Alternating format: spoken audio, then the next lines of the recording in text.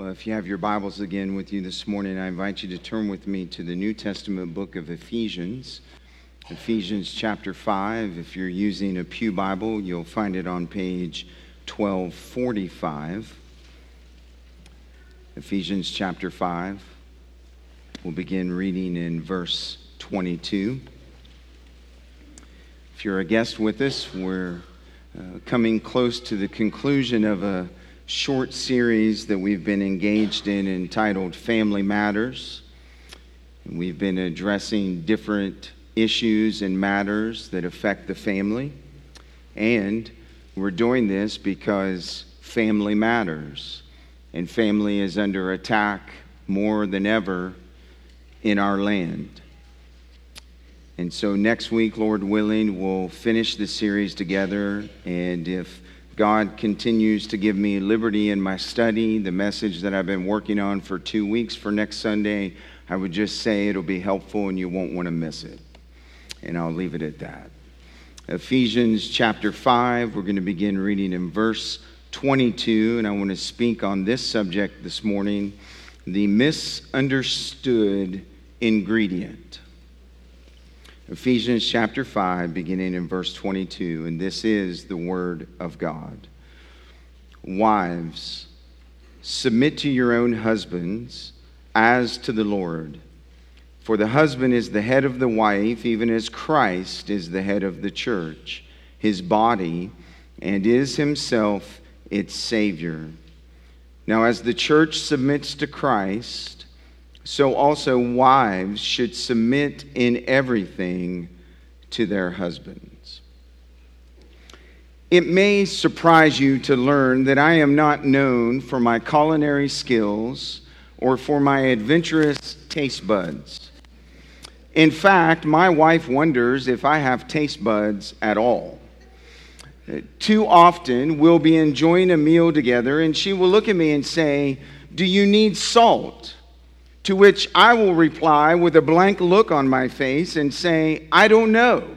You tell me. You're the expert in these matters." Salt. Its power and ability to transform the taste of food is often misunderstood. Like the time my wife made a new recipe of cookies, and before they had even a chance to cool, I was ready to partake. And just as I was about to take the first bite, Gretchen stopped me and said, "Wait, this will make it better."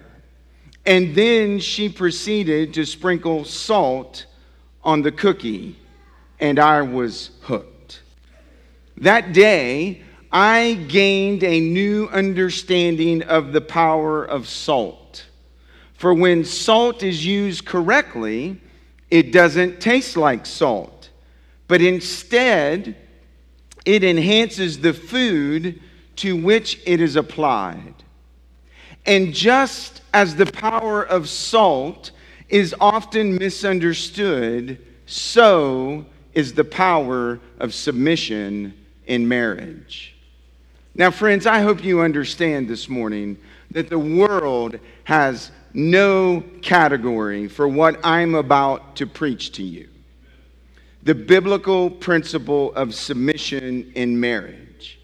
And yet, when this often misunderstood ingredient is applied in a marriage, it enhances the home and all those who dwell in it. And so in this passage before us this morning, I'm going to examine with you 5 truths regarding submission. And at the end of our time, I pray you will come to realize why this missing ingredient needs to be a part of every marriage and every home. With that in mind, point number 1, the creation of submission. Now, it's going to take me a few minutes to get to Ephesians chapter 5 because we're going by way of Genesis. And so you may even want to turn to Genesis 1 and 2, and that's where I'm beginning. The Bible teaches us repeatedly that God has ordained that the husband is to be the leader of the home and that the wife is to submit to the leadership of her husband. But you'll notice in the passage that we read in Ephesians chapter 5 that Paul does not refer to the origins of God's design for the family in this passage. To engage in a fuller understanding of how God has designed the home and marriage to function in the New Testament, you have to look at 1 Corinthians chapter 11, verses 3 through 12, and 1 Timothy chapter 2, verses 11 to 13. Now, I'm not going to look at those this morning. I'm just suggesting to you that that is a good place for you to go. And what you'll find when you examine both of those passages is that Paul refers to the creation account in the book of Genesis. And he highlights the fact that the woman was made after the man, that the woman was made out of the man, and that the woman was made for the man. And again, our world has no category for this, friends, but you're going to have to decide this morning whether you're going to believe what the Bible says or what the world says about marriage and family and its origins. In addition to those three truths, Paul also adds that man is born from a woman. Man is born from a woman, not man is born from a man, a woman. So that the man and the woman, listen, are dependent upon one another. That is how God has designed and orchestrated marriage and the home. That the husband and the wife have two distinct separate roles, and yet in those roles, they are dependent upon one another. And so I'm going to show you this in Genesis chapter 1. And kids and students, I want you to listen to your pastor this morning. If you're sitting beside your parents and they got their Bible open, I want you to look at the verses I'm getting ready to point out and read. If they don't have their Bible open, pull the Bible out of the pew rack and open it for them. Genesis chapter 1.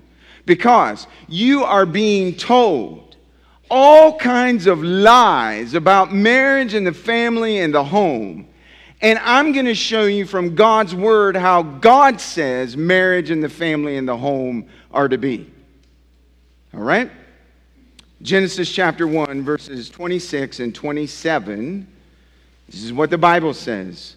And then God said, "Let us make man in our image, after our likeness, and let them have dominion over the fish of the sea, and over the birds of the heavens, and over the livestock, and over all the earth, and over every creeping thing that creeps on the earth." And so God created man in his own image. In the image of God he created him. Male and female he created them. Do you see that God created man and woman? And God created them in his own image. And God created only two types of people: male and female. I don't care what the culture is telling you about that. I don't care about the experiments that are being done on our culture and on the vulnerable in our culture. I'm telling you this morning that God's word says he created man and woman, male and female, and that is it. And that's the way it'll always be, even to the day of judgment. And when you turn to Genesis chapter 2, what you find is an even more detailed account of what the Bible says in Genesis chapter 1 of how God created Adam and Eve, the first man and the first woman. And when you look in Genesis chapter 2 and verse 18, this is what the Bible says. "Then the Lord God said, 'It is not good that the man should be alone. I will make a helper fit for him.'" A helper fit for him. And then, if you look in Genesis chapter 2, verses 21 to 23, you find the culmination of the creation of woman. And it takes place after God has paraded all of the animals before Adam, and he's instructed Adam to name all the animals. And as they're going by him, Adam's looking at the elephant and he's saying, well, that's an elephant, but I can't relate to that. And that's a giraffe, and I can't relate to that. And so what does God do? Verse 21 of Genesis 2. So the Lord God caused a deep sleep to fall upon the man, and while he slept, took one of his ribs and closed up its place with flesh. And the rib that the Lord God had taken from the man, he made into a woman, and he brought her to the man. Then notice what the man said. This at last is bone of my bones and flesh of my flesh. She shall be called woman. My translation, whoa, man, I can relate to her. She is different because she was taken out of man. Verses 24 and 25 of Genesis 2. Therefore a man shall leave his father and his mother and hold fast to his wife, and they shall become one flesh. And the man and his wife were both naked, and they were not ashamed. This is the creation of man and woman. This is the creation of marriage. This is the union of marriage. This is the way God has designed marriage to function. And at the end of Genesis chapter 2, the Bible teaches that the man and the woman were perfectly related to one another, and they were perfectly related to God. Now, do you know what you find in this account, friends? You find the principle of headship and submission. Both the man and the woman are equal in personhood. They are both created in the image of God, but they are both given different functions to fulfill.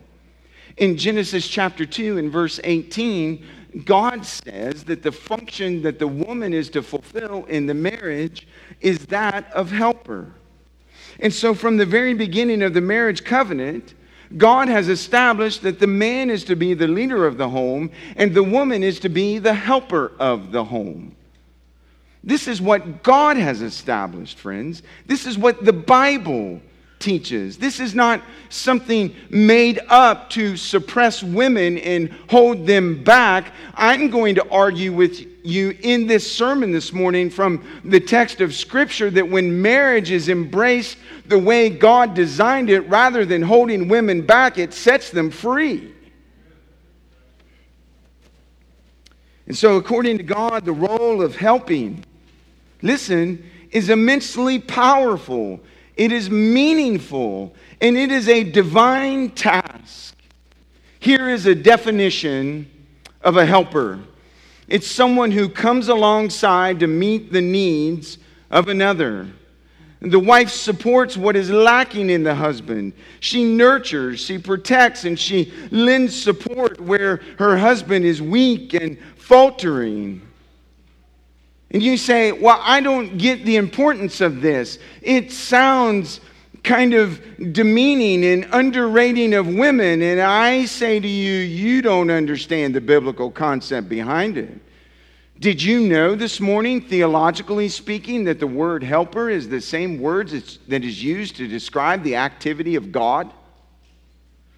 Listen to Hebrews chapter 13 and verse 6, what the writer of Hebrews says about God. So we can confidently say that the Lord is my helper. Whom shall I fear? What can man do to me?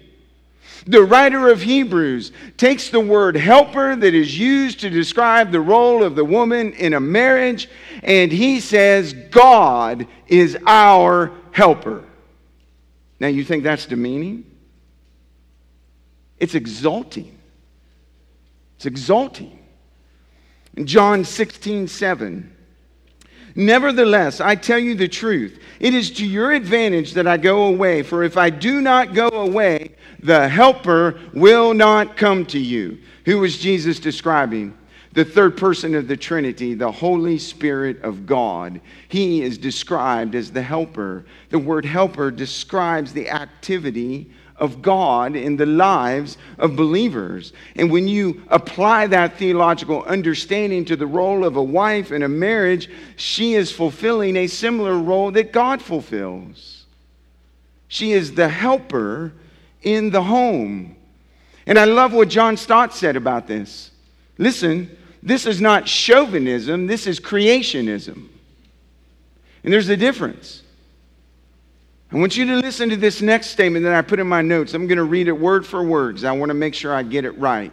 And I want to be on record for what I've said.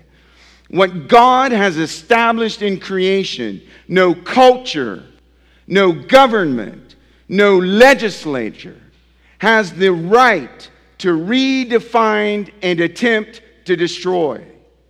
This is God's institution, not the government's, not the culture, not a political agenda. This is God's plan for the home, friends.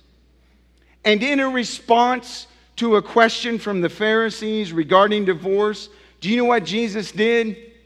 He quoted Genesis chapter 2, and Jesus affirmed what God the Father established in Genesis chapter 1 and in Genesis chapter 2. Matthew chapter 19, verses 4 through 6. And Jesus answered, "Have you not read that he who created them from the beginning made them male and female? And said, therefore a man shall leave his father and his mother and hold fast to his wife, and the two shall become one flesh. So they are no longer two, but one flesh. And what therefore God has joined together, let not man separate." Let not man separate. God joins a marriage together, friends. That man and that woman, they stand before a public assembly, but they stand before a greater assembly. They stand before the court of heaven. And when they say, "I do," they're making a covenant to one another, and they're making a covenant to God. And what God brings together, listen, no man has a right to redefine or take away. No man. And this is an important understanding to Ephesians chapter 5. And so I ask you this morning, church, do you see and believe from the black and white pages of your Bible that marriage belongs to God? That it doesn't belong to the government, it doesn't belong to the courts, it doesn't belong to the culture, it doesn't belong to a political movement, and it doesn't belong to a political organization. Do you see that for yourself this morning? Do you believe that? Do you have a conviction of that concerning marriage? If you do, if you believe that marriage belongs to God, then friends, you must believe that God has the right to establish marriage the way He wants it. If you believe what the Bible says is true, what I've just shown you from the pages of Scripture, you then must believe that God has the right to set the parameters around it the way He wants to. And if He does, which He does, you then must believe and embrace the fact that God created marriage with distinct roles for the man and the woman. And so I ask you, church, do you really believe it? Do you believe what God says about marriage is true? Or are you trying to redefine your marriage according to your own ideas and the ideas of the world that have seeped into your thinking? It's an honest question that you must deal with in your life and in your home. So we not only see the creation of submission, secondly, I want you to see the corruption of submission. Stay in Genesis. I'm going somewhere. It's taking me a while to get there. It isn't long in the creation account until the relationship between man and woman and their relationship to God becomes distorted.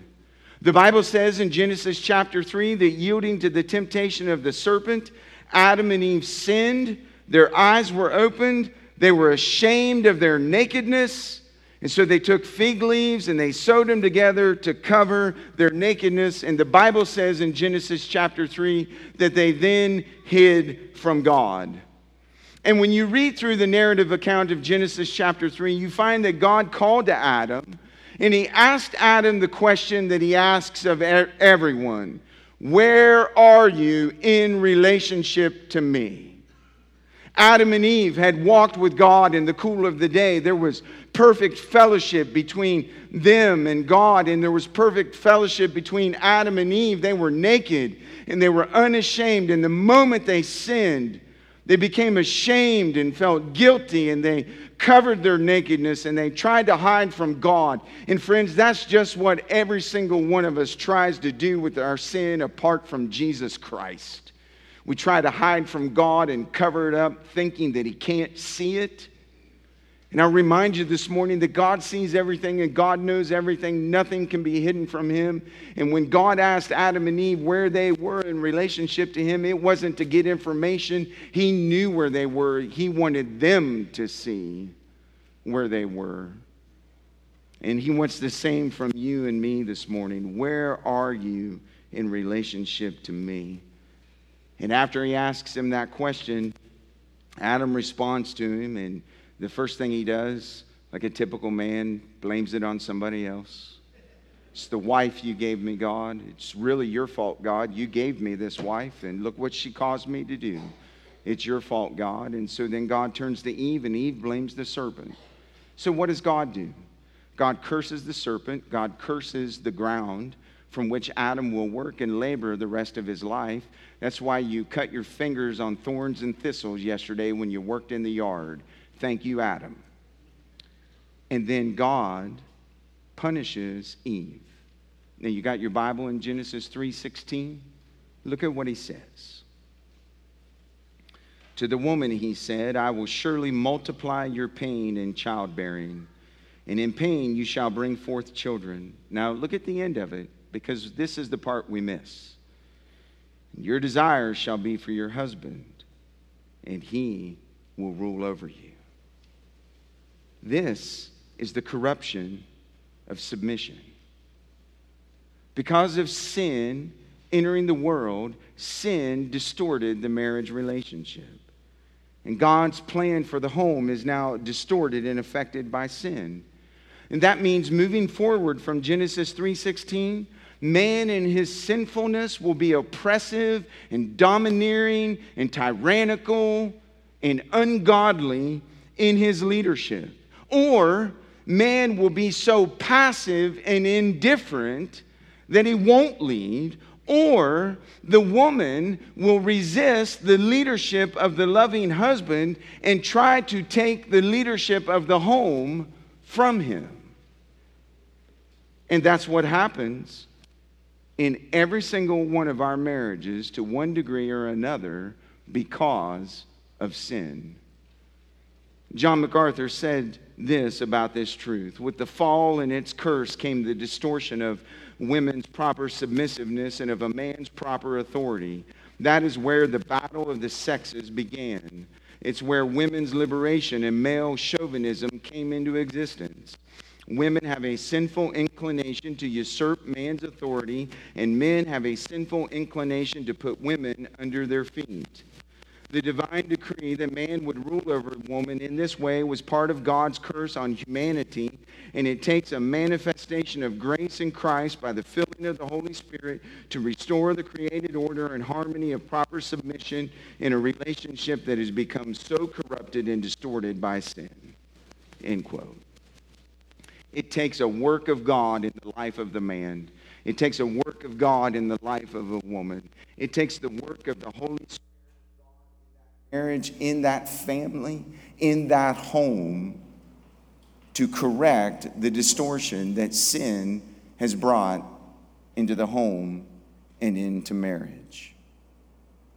But the good news of the gospel is, friends, Christ redeems marriages. He redeems it. In Ephesians chapter 5, verses 23 to 27, Paul points to us how Christ models servant leadership for the man. Now, it's safe to go back to Ephesians chapter 5 because I'm going to stay there. Is it really loud? It sounds really loud to me. It's really loud. Can you cut that back a little bit, Jim? Because I'm prone to get fired up. Ephesians 5, beginning in verse 23. For the husband is the head of the wife, even as Christ is the head of the church, his body, and is himself its Savior.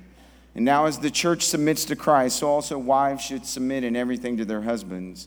Husbands, love your wives as Christ loved the church and gave himself up for her, that he might sanctify her, having cleansed her by the washing of water with the word, so that he might present the church to himself in splendor, without spot or wrinkle or any such thing, that she might be holy and without blemish. Christ redeems the husband's role of leadership in marriage because he sets the example for how a husband is to lead. He's to lead lovingly. He's to lead sacrificially. He is to lead in such a way that his wife and his children are becoming more and more like Christ under his leadership. The husband, with the example of Christ, listen, has no right to be oppressive, has no right to be demeaning, has no right to be tyrannical. He only has the right to lovingly serve his wife and his home. And Christ has redeemed that. And so I say to you this morning, men, if you're living in any other kind of leadership in your home than the example that Christ has set for you, you're in sin and you need to repent. There's no excuse for it. Then, if you go to Philippians chapter 2, verses 5 through 8, don't do that. I'm just saying, if you go there, you'll find that Christ redeems the example of submission for the wife. Because in this great Christological passage, Paul describes how Christ humbled himself and left the glory and the splendor and the majesty of heaven and came to earth as a servant, submitting himself to the Father's will. And just as Christ submitted to the Father to do the work of salvation on earth and on the cross, he redeems and sets the example of a wife who lovingly, willingly, joyfully submits to her husband. Christ redeems marriage. So husbands, are you following the example that Christ has set for you by lovingly, sacrificially leading your wife and your family? Can you be described as that kind of leader? I'll ask it another way, men. Is your wife and your children flourishing under your leadership? I mean, are they just growing and happy and joyful because it's a delight to live in a home with you? Wives, are you following the example that Christ has set for you by humbly and joyfully and willingly submitting to the leadership of your husband? Is it a joy for him to lead you? Or does he dread it because he knows there's going to be a World War III that takes place every time? Well, we see the creation of submission and the corruption of submission. Now we're going to see the context of submission.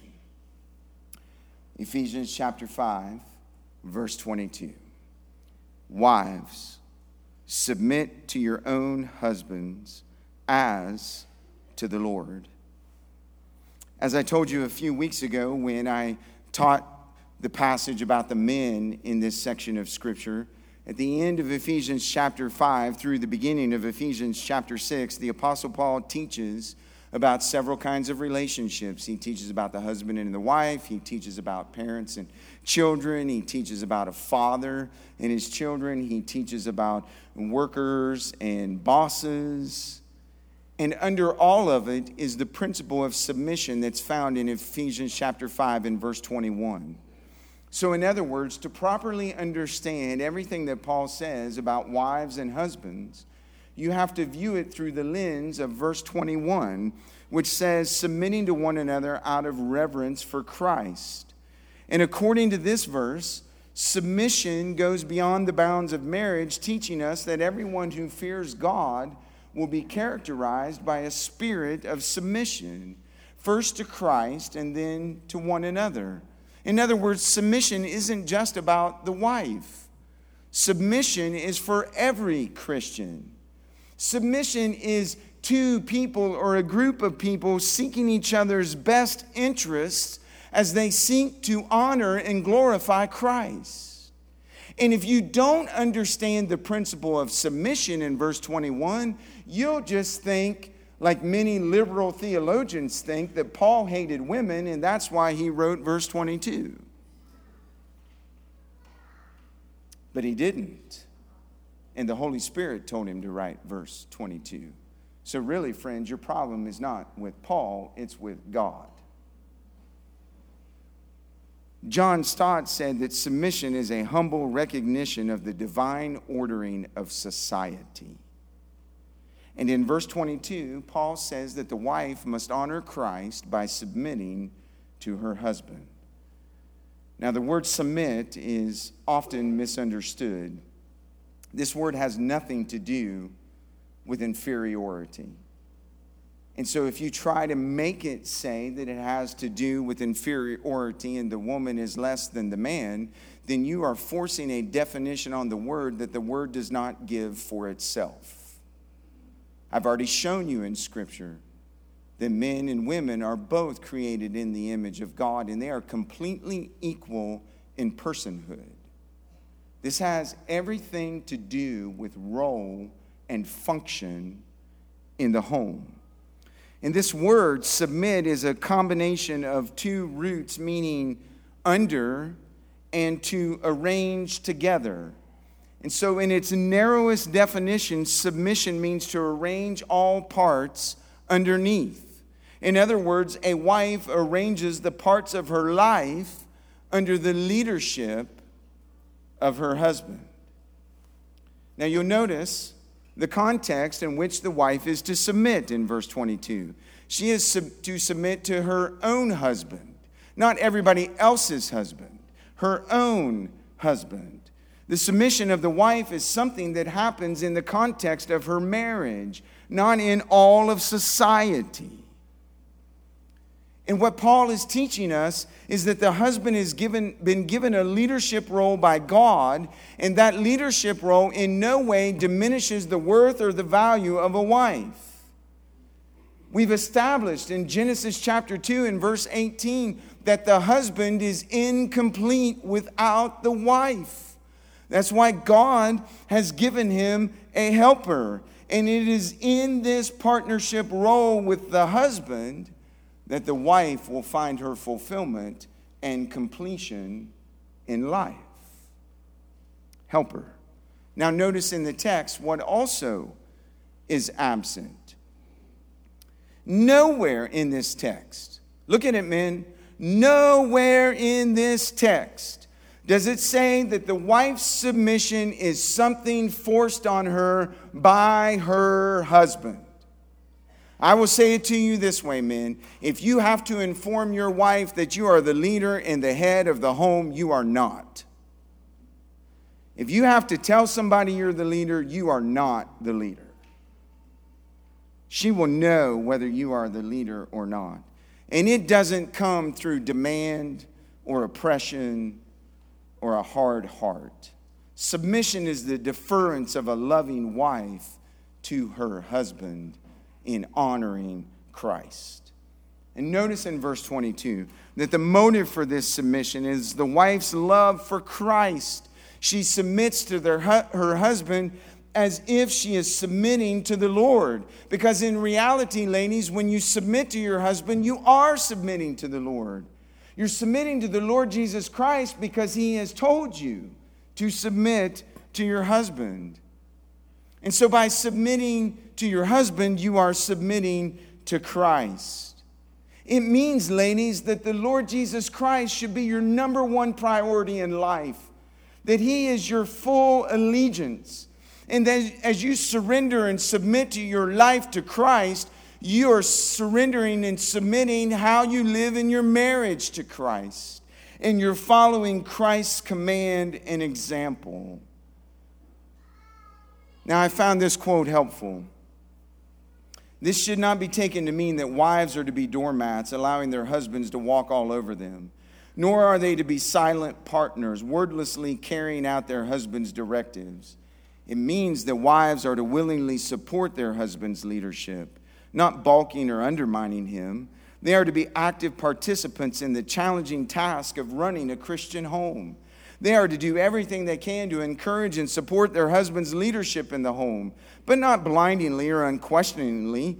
When the husband is in error or even in outright sin, it is the wife's responsibility to lovingly confront him, pointing him back to the lordship of Christ as the ultimate authority. It takes both partners to make a Christian marriage and a home. It takes both of you to do this task that Paul has called you to. And ladies, I want you to listen to what the Word of God teaches about this submission. It is a powerful force of influence in your marriage. I want you to listen to what the Apostle Peter said about submission as it relates to marriage. And I want you to understand the context of these two verses that I'm about to read to you. Many scholars believe that Peter, in this passage, was writing to Christian wives who had unbelieving husbands. And Peter was giving them instruction about how to live with their unbelieving wife. I want you to listen to the beauty of this instruction, ladies. And I want you to see in it, and don't miss it, the power of influence that you have in your marriage and in your home. 1 Peter chapter 3, verses 1 and 2. Likewise, wives, be subject to your own husbands, submit to your husbands, so that even if some do not obey the word, they may be won without a word by the conduct of their wives when they see your respectful and pure conduct. And he goes on in verses 3, 4, 5, and 6 to describe what that conduct and what that life looks like. And you know what Peter says to the wives? You can win your unbelieving husbands without a word by being a godly woman and wife and following his leadership when he doesn't lead you into sin. There is power and influence. Ladies, listen to me. Please, listen to the heart of your pastor speaking on behalf of your husband, if I can have the liberty of doing that. Because God created your husband to be the leader in your marriage, your husband longs for and is empowered by your affirmation. He's empowered by your willingness to follow. He's empowered by your loyalty. He's empowered by the support he finds in you. Ladies, it's fuel to his leadership. You don't believe me? You got your Bible open? Look at Ephesians chapter 5 and verse 33. It's the very last word that Paul gives on this subject in this passage. Do you see it?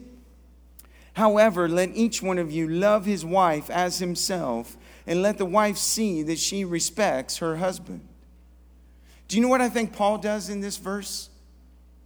I think he shows us what the man's greatest need is and what the woman's greatest need is in their life and in their marriage.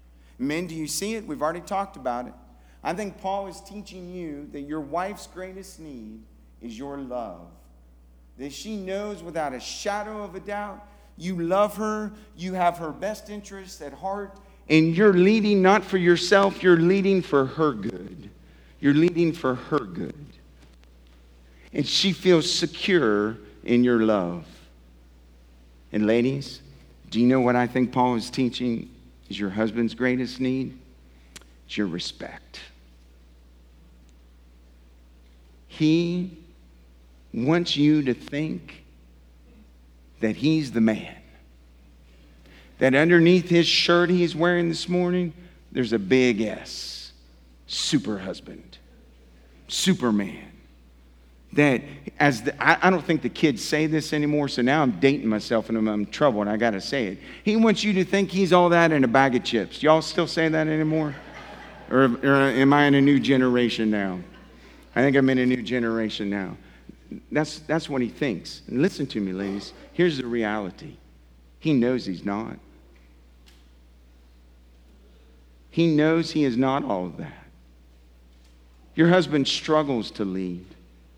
Your husband wonders if he's doing it right. Your husband wonders if he's missing opportunities, if he's making mistakes with the kids, if he's making mistakes with you. He wonders about those things.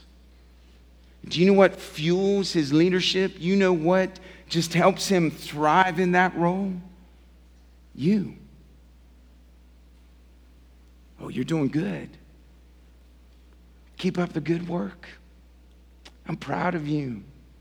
I thank God that God gave me you as my husband. I love watching how you interact with the kids. I love how you make me feel secure. I love the tone you set in our home as a husband and as a dad. There is power and influence in your words, in your followership, in your love for your husband. And if any man in this room is honest with himself, he knows what I've just said to you is absolutely true. He's sitting there thinking right now, how'd the pastor get in my head? That's what he's thinking. You don't believe me? When you get the kids situated when you get home today, ask him. Ask him. He'll say everything that Pastor Darren said about men and leadership is true. He'll say it. So wives, are you fulfilling your God-appointed role in your home? Or are you running in a lane that doesn't belong to you? That's the question, right? So we see the creation of submission, the corruption of submission, the context of submission. And I want to show you the clarification of submission. In a book entitled Experiencing Spiritual Breakthroughs, the author identifies several misconceptions about submission, and I found him so helpful because the people that I talk to, most everybody misunderstands submission and headship. And I think these will be helpful to you, and I'll be able to give them to you quickly.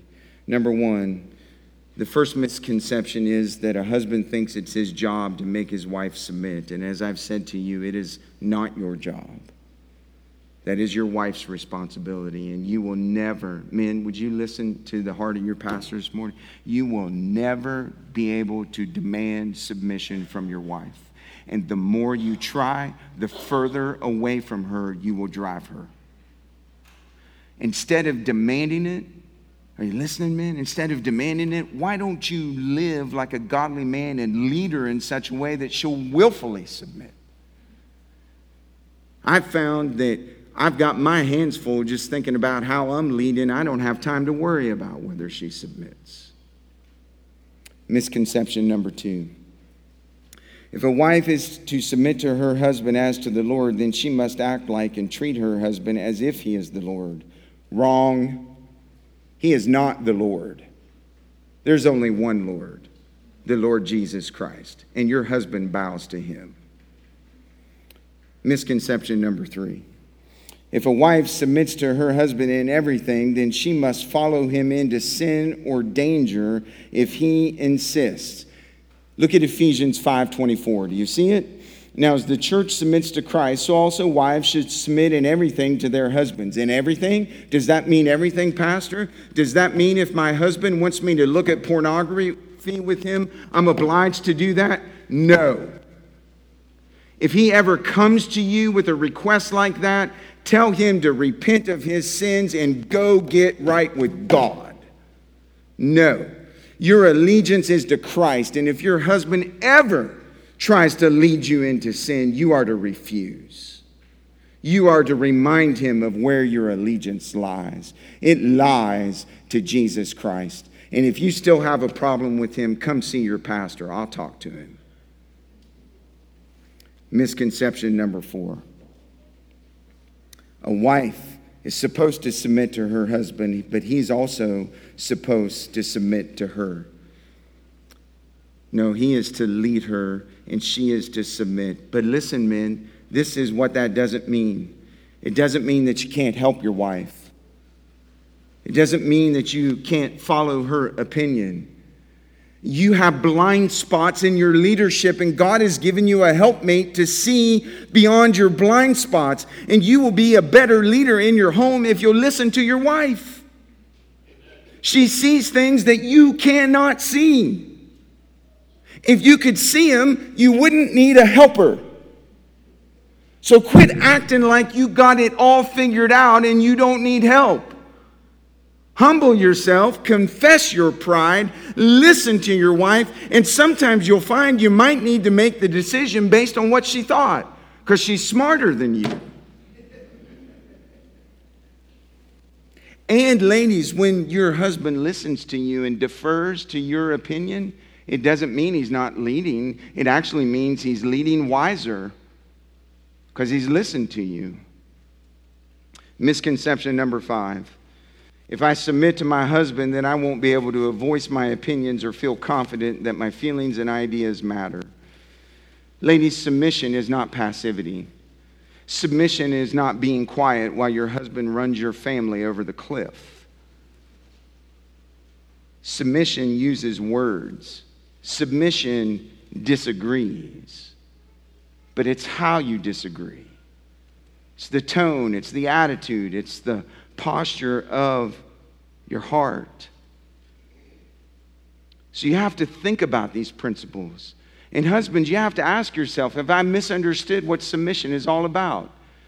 Do I have too narrow of a view of what this means? Am I being overbearing or demeaning to the point that I'm crushing my wife and my children?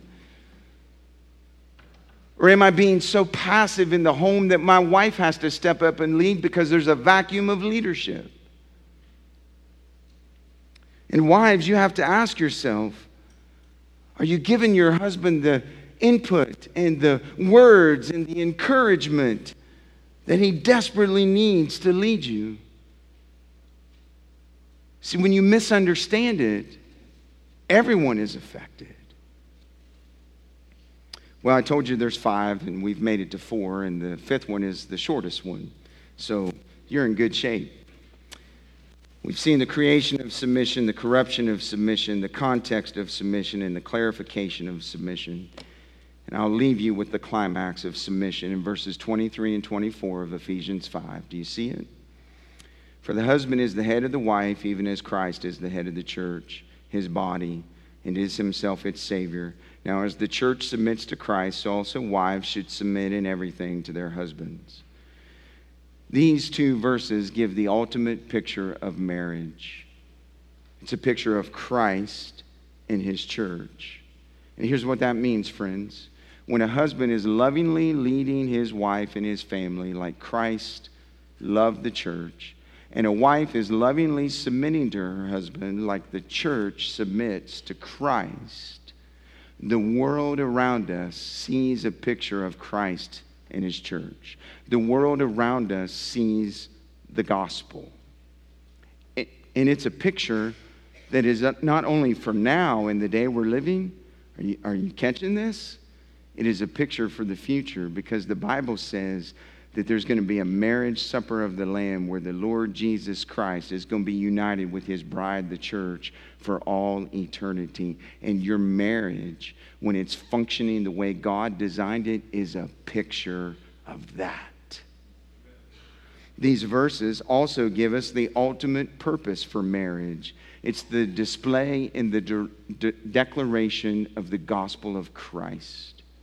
Do you know what we're saying when our marriage functions like this? We're saying that we are sinners and that we're in need of Christ as our Savior, and that our marriage pictures how God takes 2 sinners, rescues them, joins their lives together as one to display his glory and to display the picture of the gospel and his church and what Christ has done for all sinners. That's what your marriage portrays when you're living in it the way God designed. And these verses provide hope for every marriage. Christ. Just as Christ loved the church and gave himself up for it. And just as Christ redeemed the church and redeemed the people for himself, and the church submits to him, friends, Christ is the hope for your marriage. You may say this morning that my marriage is a mess. You may be brokenhearted over your marriage. You may be brokenhearted over a marriage that fell apart and is no more. It doesn't matter where you are, who you are, or what's going on in your life this morning regarding marriage or family. There is hope for every single one of us, and that hope is found in exactly the same spot, the Lord Jesus Christ. You are never without hope. Never without hope with Christ. Christ died so you could live. Christ died so that your marriage could live. Christ died so that you could thrive. There is hope. I love what Sinclair Ferguson said. He said, marriage is not a recipe for the subjugation of a woman, but a blueprint for her true freedom in a healthy, loving relationship with her husband. Best of all, it means that our marriage and home life, the wonder, power, beauty, holiness, and transformation of the gospel can be seen not only by the rest of the family, but also by those who are not yet believers. That's it, friends. Your marriage and the purpose of your marriage is bigger than you. It's about the gospel and the glory of Christ. And what man, what woman would not want to submit to that? I'll close with this final verse. Hebrews 13:4. Let the marriage be held in honor among all. Friends, if marriage is going to be held in honor among everybody, it's going to begin in the house of God. You see what the world is doing to marriage. The world is not going to hold marriage in honor. The world is going to destroy marriage. The world is going to redefine marriage. If marriage is going to be held in honor, it must begin in the house of God. It must begin with men who are willing to embrace in humility, loving leadership in their home, and quit being passive and quit being ungodly in their leadership. It's going to begin there. It's going to begin with women who are running in their own lane and joyfully, willingly following their husband. It's going to be a mom and dad who are committed to raising their children in the things of God and not in the things of the world. If the world is going to see Christ in our homes, if the world is going to see marriage held in honor, it must begin with the church. It must begin with you and me. And the question is, are you going to add this misunderstood ingredient into your home?